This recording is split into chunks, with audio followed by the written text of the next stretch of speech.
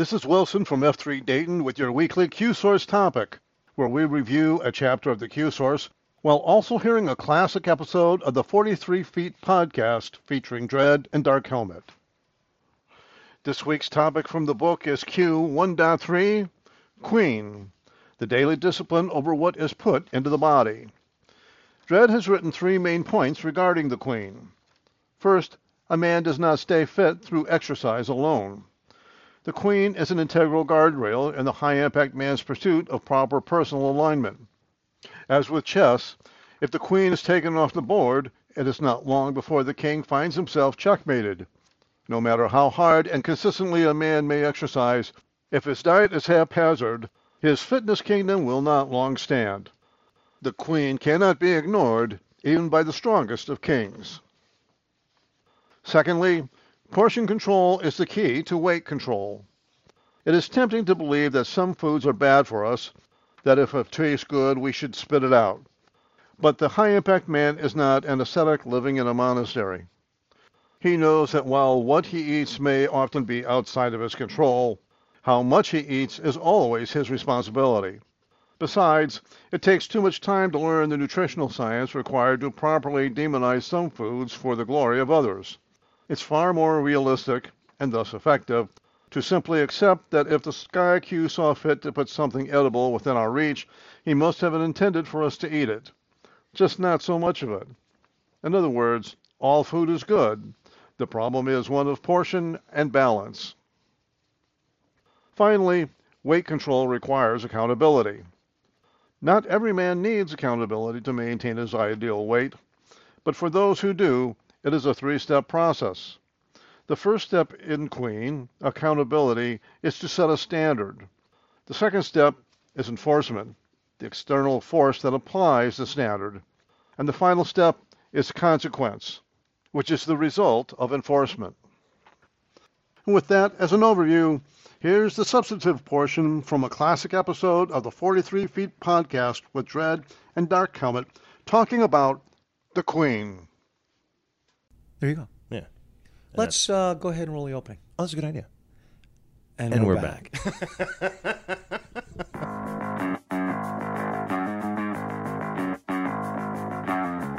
You're listening to 43 Feet, a podcast about leadership. We believe that real leading happens out front, but that means you're probably building the next 43 feet of good road for those behind you while you're running the race yourself. My name is Frank Schwartz, known in the gloom of the early morning as Dark Helmet to my F3 brothers, and I'm joined each week by Dave Redding, or Dread, one of the co-founders of F3 Nation. We're going to answer your questions, pontificate wildly, teach leadership, and otherwise attempt to help you navigate the next 43 feet. What we're going to talk about this week is the Queen. Let's move on. Let's move away from you personally into the Thank you. I would really like that. Which is the Q1.3, if you're following along in our brilliant numbering system. The Queen is the daily discipline over what is put into the body. And a lot of times we limit that to food, but I think it could takes that you put into you your take body. care of your body. That's right. Yes. So what you put, it's the substances you take ingestion. from the outside that you Right. put in, right? Yeah. It's the Queen. So we come to this is a Jack LaLanne thing, we talked about last week. He said exercise is king, food is queen. You put them together and you got a kingdom. Right. And Fitness kingdom. And that starts with Jack LaLanne, but I completely agree with it. A couple things here people sometimes point out to me still to this day. The food is more important, and diet. And then I try to remind them, like, what's the more important chess piece? Right. I mean, you lose when the king gets taken, but if you lose your queen, you're done. Yeah. Queen is the one that moves. It has the most Right. functionality. It's the most That's powerful right. piece. That's right. It's the most powerful piece. And in the army, the infantry is the queen of battle. Mm-hmm. And the field artillery is the king of battle, because if the artillery got taken on the field, then you lost. But artillery is kind of stuck where it is. It's the infantry that moves around. It's not nimble. Right. Yeah. It's not nimble. It's not lean. It's not light. I was in the infantry. That's kind of why I'm accentuating that. But that's kind of the idea. That's why we use the queen to represent that. And in our little imagery that we had last week of the jabroni puppet heads that come flying out of the center field wall during a seventh inning stretch of the Knights game, the one wearing the queen costume, in my mind, represents diet. The Right. thing you put in your mouth, Right. Which could be alcohol, could be, whatever it is. So our 3 Socratics, which Yes. are our thought-probing questions about the Q point, are number 1, can a good exercise routine overcome a bad diet? Thought-provoking question number 1. Thought-provoking question number 2, Socratic number 2. Let's provoke some thoughts. Are some foods bad? Let that jangle around in your brain. Number 3, what leads a man to descend into gluttony? And I have some questions about gluttony. The sin of gluttony. Some questions How do about, you like you know? might have questions about a timeshare because you're looking to invest, or some questions about how to avoid it. Right. I was to say, maybe what if you think you live there and you're not sure? That's right. Does anybody have any questions about gluttony as a timeshare? Can I come in 1 week a year? Right. Just All right. how's Thanksgiving look to you? Spur. These are our spurs, Yes, the and spurs. these are the kind of one lines that you use to spur yourself on. Kind of that's the one thing that you can remember about it. So we have 3 of them. The first spur is man does not stay fit through exercise alone. Man Yes. does not stay fit through exercise alone. And when you kind of get right down to what we're saying is the queen simply cannot be ignored. Yeah. You Which- ain't gonna get there. You ain't gonna get there. And it is the inclination of a guy to want to do so, in my mind. Oh yeah. To I Yeah. would say I can't tell you the number of times I hear at workouts or anywhere where guys are like, "Well, I do this so I can eat whatever I want." right. Yeah. Now I take this from a guy who struggles with his weight. That's Right. me. I want to ignore that desperately. desperately. Right. Well, Dred and I had lunch today, and I mean, he saw the twinkle in my eye when she said the words banana pudding. Right. Yeah. I mean, he perked up. And we were having kind of a Like a tough, puppy. we were having a bit of a tough conversation, and he was getting a little down with himself. And I was thinking, how can I kind of energize Doa and make him feel better about what's going on here? And right at that moment, the waitress walks up and she goes, "Who's up for banana pudding?" And he popped up like somebody had just jammed a vial of Adrenaline. crack, Just right in there. Yeah, he's like, wow. And it's like, he didn't get any to his credit, which goes to show you whatever endorphins or whatever are released into your bloodstream by eating banana pudding, the Right. same effect comes from you thinking about banana just pudding. imagining banana. Not quite the same. Not but quite. I don't know what banana pudding, but that's what appeared to happen. And again, Yeah. he didn't have any. But you're going to have to get it through your heads that you just cannot ignore the queen. It can never work. I'll say it, and I don't mean it with anything but love. But if you think otherwise, you're telling yourself a lie. You're telling yourself a lie. All right. Because, and this is kind of a corollary to ignoring the queen, you just can't out-king her. It's not possible. I tried. Right. And the reason why you can't out-king your queen is because, let's say you need, for my body weight, size, whatever, I need about 2,500 calories to maintain that weight. If I run enough to burn 1,000 calories, and that's about 6-8 miles, right? Yeah. You would say, oh, yeah, now you can have 3,500 calories, which seems like a lot. Problem is, my body wants 4,000 calories. Like, No, and I never catch up, right? Yeah. I never catch up. It's really frustrating. The more I'm exercising, and lately in the last month or so, I've been accelerating my king pretty well. Working out every day, going to harder workouts, that kind of deal. Doing some more mileage. I'm starving. I'm starving, and my tendency, or my temptation, is to say, "Oh well, you're cranking up your king. You can just ignore your queen." No, I can't out king her. It won't work. I gotta keep watching it. Can I eat more? Yeah, I could eat some more, Right, but not as much as you think, right? All right, here come those sleeves of Oreos. Yeah, I'm just going to pound those things. You can increase your calorie intake because it's a science experiment, Right. really, right? The Right. more you burn, the more you can eat.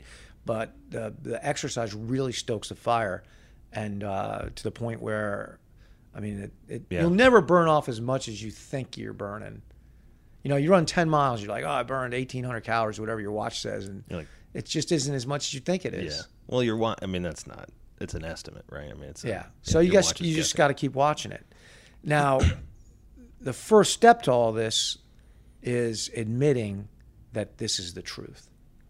Yeah. That you're going to have to serve your queen.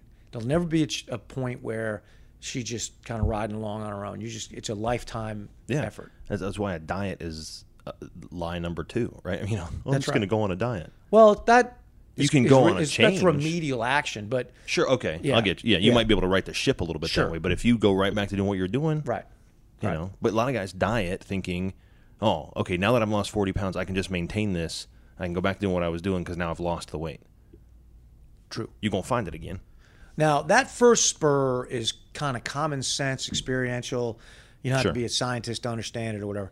Second one, I want to throw out a little caveat because I know that there's a lot of experts out there, and I've listened to many of them on C-SPAN's podcast, the Roundtable. And I've gotten a lot of good information and used it. But what I'm going to say now is a little bit at odds, I think, with probably scientific wisdom, the more conventional, which is this. And again, this is my opinion. Portion control is the key to weight control. Portion control. Explain. Well, it's not carb suppression, for instance, eating certain foods.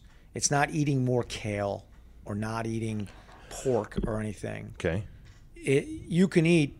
I firmly believe that 2,500 calories of kale will get you the same place as 2,500 calories of peanut M&Ms. In terms of your weight. In terms of your weight. Yeah. And note, the second spur is portion control is the key to weight control. Yeah. It's not the key to feeling better or running better or being, I have no doubt when somebody says, look, a particular food will give you more energy. Those things may all well be true. But calorically speaking. Right? And that's where weight control, where it's all about. That comes from portion control. Now, same thing. I want to make the same caveat.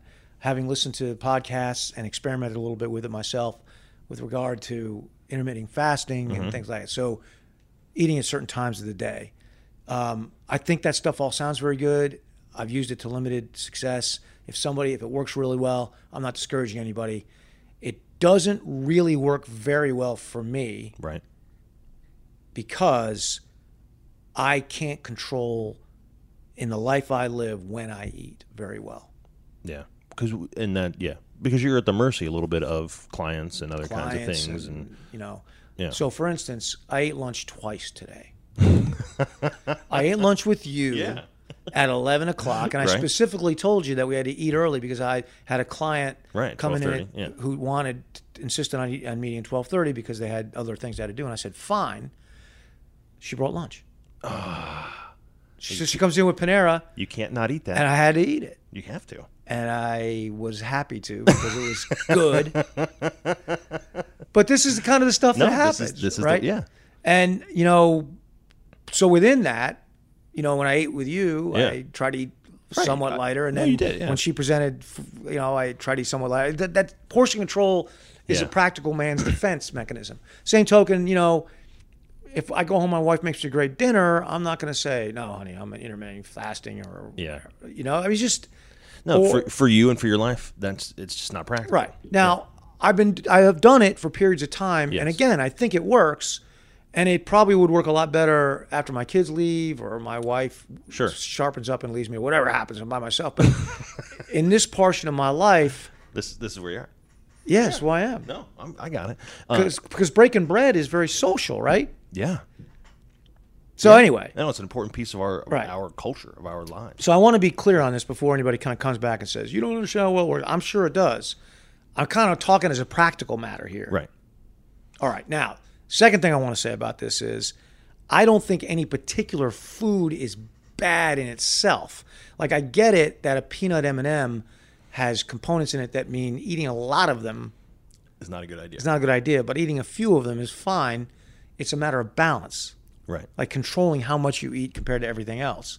So similar to portion control-ish. Control-ish balance. Balance is part of that. Yeah. Is related to that. So, this is my opinion, with my fat-prone body that I've struggled for years to maintain weight on and mostly succeeded the hard way. I feel well qualified anecdotally, at least as far as for myself from your experience, to say, yeah, you're better off eating a little bit of stuff that somebody would say, oh, I would never eat that. I'll eat a little of that. Yeah. I might have joined you in the banana pudding because I didn't know I was getting a second lunch. Aren't you glad we didn't do that?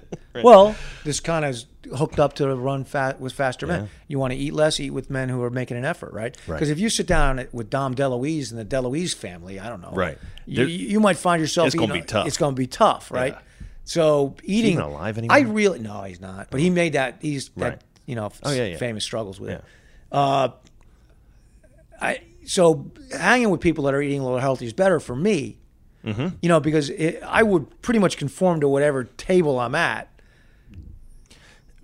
Just that's nature. That's nature. I mean, that's just. And people eat. I would, hanging around healthy people is better. Yeah. Because okay, I'll have the greasy pork sandwich, and then the guys you're with is like, I will have the kale sandwich. I'm like, well, I'll have half a greasy pork sandwich then. I'm not saying I'm coming all the way to the but it would influence me. Slaughter did have a salad, though. Slaughter did have a salad. He did have a salad. All right. Point number 2 within Yes. this portion control idea is that the absence of hardship leads to obesity. So, here's what I mean by that. And there's a slightly longish, idiotic anecdote about this in the Q source itself, which you can read and be fascinated by. But it basically works this way. If a time traveler from the 1870s showed up unexpectedly and is in your house and was like, wow, I'm hungry, what do we do now? And you say, let's cook something to eat. Got in the car, which he'd be amazed by. Sure. Drove to the side of McDonald's and had 1,600 calories shoved through a window for $6. He'd be fascinated by that, right? Yeah. Because we have solved the hunger problem in America, pretty much. Yeah. I mean, it costs $6. Food is accessible. You can drive to McDonald's and for $6 get enough calories to stay alive. Sure. For $8, enough calories to get fat, right? I mean, it's pretty amazing. Yeah. And again, I'm not looking for an argument with people that want to fight about sodium glutamate or whatever. I'm saying it is food, right? It will put calories if you're in your in body. a Walking you Dead will sustain. post-apocalyptic scenario, you certainly eat it, right? But so my point about this is that's in 2019, America has solved the delivery of calories problem, but too darn well. Yeah. Because for the guy from 1870, he might say, "You people are amazing. This is what you have to look forward to." Until he looked around and noticed that most of the people in the McDonald's line we're are dying fat. over here. Yeah. We're killing ourselves with food. Yeah. Right? There's no perfect place. We went right through just enough to way too much. Right? America. To way too much. Yeah. But for the guy from 1870, during a time where I looked it up and I know I got the stat right because I took it from Wikipedia. It's like 87% or something of the population was involved in food growing or getting of which to the table. Yeah. I mean, 150 years ago. Right. Not that long. And now it's 2%. Right. Most people are doing jobs like ours. I'm a lawyer and you're a whatever you say you are, but it ain't a food gatherer. You're not a hunter or a farmer. No. And that means that in our jobs, we're sedentary and we're not active and we have no hardship getting food. No. It's just not hard, right? No. And that is a big part of this. So you're going to have to find another way. Because, I mean, truly, half of this is, it's just as mental as it is anything else, Sure. right? Yeah. So that's why portion control and balance, these two things that I think are the key to weight control, they are positive habits. Ingrained, advantageous tendencies that you have to teach yourself through repetition to get right. I mean, you just have to be in the habit of saying no to banana pudding. Right. And I know that, I mean, believe me, Podpaxers, this hurts me to the core. I don't want to do it. I don't want to do it at all. And but when I first came out to F3 and first started, exercise and stuff like that, I mean, I lost a little bit of weight just by, and you're gonna, because you're exercising, which you haven't done before, for me, And so I lost a little bit of weight. But I'm telling you, in order to stay fit, healthy, feeling good, mentally sharp, can't do it. Can't do it. Ain't gonna happen. All right. So first spur, again, was man does not stay fit through exercise alone. Second spur was portion control is the key to weight control. Third and final spur is weight control requires accountability. just like almost anything else that's hard and good. All right. Yeah, all positive habits. First, a quick word about different body types, and we kind of alluded to it before. There are 3 basic body types: ectomorphs, endomorphs, and mesomorphs. Okay. Ectomorphs are people that couldn't get fat if they wanted to. Right. Those are your shivering whippets. Yeah, and I've got some guys that and I'd say, well, how's your queen? And I was like, I don't know. I ate, pizza last night, and then a couple hours later, I ate another pizza and went to bed. I'm like, how do you do that? I couldn't gain weight if I wanted to. Yeah. Like, I hate you. Right. And then I punched that person. And I punched that person, right? But they're out there. Oh, yeah. They're ectomorphs. Yeah. It's just the way God made their bodies, right? Yep. Then there's mesomorphs, and those are people that turn food into muscle. It's like, man, I had too much to eat last night. How's that going to translate into something today? I'll probably gain 2 or 3 pounds of muscle. Yeah. Oh, good. Yeah. Thanks, jerk. Thanks, yeah. Rock. So I hate them as well. Okay. Yeah, Okay. right. Good. Yeah. That's just, there's guys like that, right? Thankfully, very few. And then there's you and me, which are endomorphs. Yes. The sturdy undercarriage. And I'll just, you're a sturdy undercarriage guy. My belly makes a great fat storage system, and it's about the business of doing that. Now, ironically, that gives me a little bit of an advantage over an ectomorph, which is if I lose control of my queen for short periods of time, I get an almost immediate reaction to that. Whereas an ectomorph could kind of cruise on forever. Yeah, not. And then, is basically skinny fat. Right. Right? He's skinny, but it's just suety. He can get his, you know what I mean? He can get his. But that's true. I mean, a lot of these guys. I know it's true. I just said it. Well, of course, if it came out of your mouth, right? Then of course it's true. Right. But I see a lot of these guys where they run and they can run forever, and so they think they're fit, but they eat like crap, and they look they don't look like hard men. Right. That are. No, I get you. Yeah. That's exactly what I mean. So it's a little bit of a blessing for me anyway to be an endomorph who doesn't have that. But still, I'm able to delude myself in a variety of ways. One of which is I can out king my queen. Mm-hmm. I think that. So sure. I stop weighing myself, which is how I get accountability. I abandon that. Mm-hmm. Convince myself that it's not necessary, that I've turned some kind of weird corner, right. that everything's fine. And for me, that thought process, that kind of denial of truth, lack of accountability, is the ferry boat to Fat Guy Island. Mm-hmm. One-way ticket. One-way ticket to Fat Guy Island. And the idea that my clothes fit or I look good in the mirror, those 2 ideas are the dock workers where the ferry boat leaves to go to Fat Guy Island. That's just part of the lie. Yeah. That's just part of the lies, right? Right. Anyway, that's why accountability for us endomorphs is so crazily critical. Is we've just got to have an outside force enforcing a standard. Standard's pretty simple. It's your weight, your fupa.